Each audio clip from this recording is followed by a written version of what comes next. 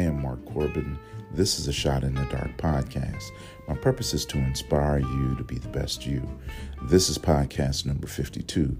I have a quote that I want to share with you. I don't have an author or a title, but I'll read it to you now. If you are under attack, it's because your blessings are close. Thieves only come to loaded vaults. I'll read it to you again. If you are under attack, it's because your blessings are close.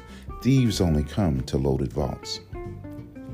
Now you know the thief comes to steal your peace, kill your dreams, and to destroy your hope. Your vault is your future, and the thief is after what and who you could become. Hold on to your peace, keep pursuing your dreams, and never give up hope. Keep yourself focused on these things God has laid out for you on this righteous path of yours. Let's add some scripture. Jeremiah chapter 1, verse 19. They will fight against you, but they will not overcome you, for I am with you to deliver you, declares the Lord. I am Mark Corbin. This is a Shot in the Dark podcast. Stay encouraged.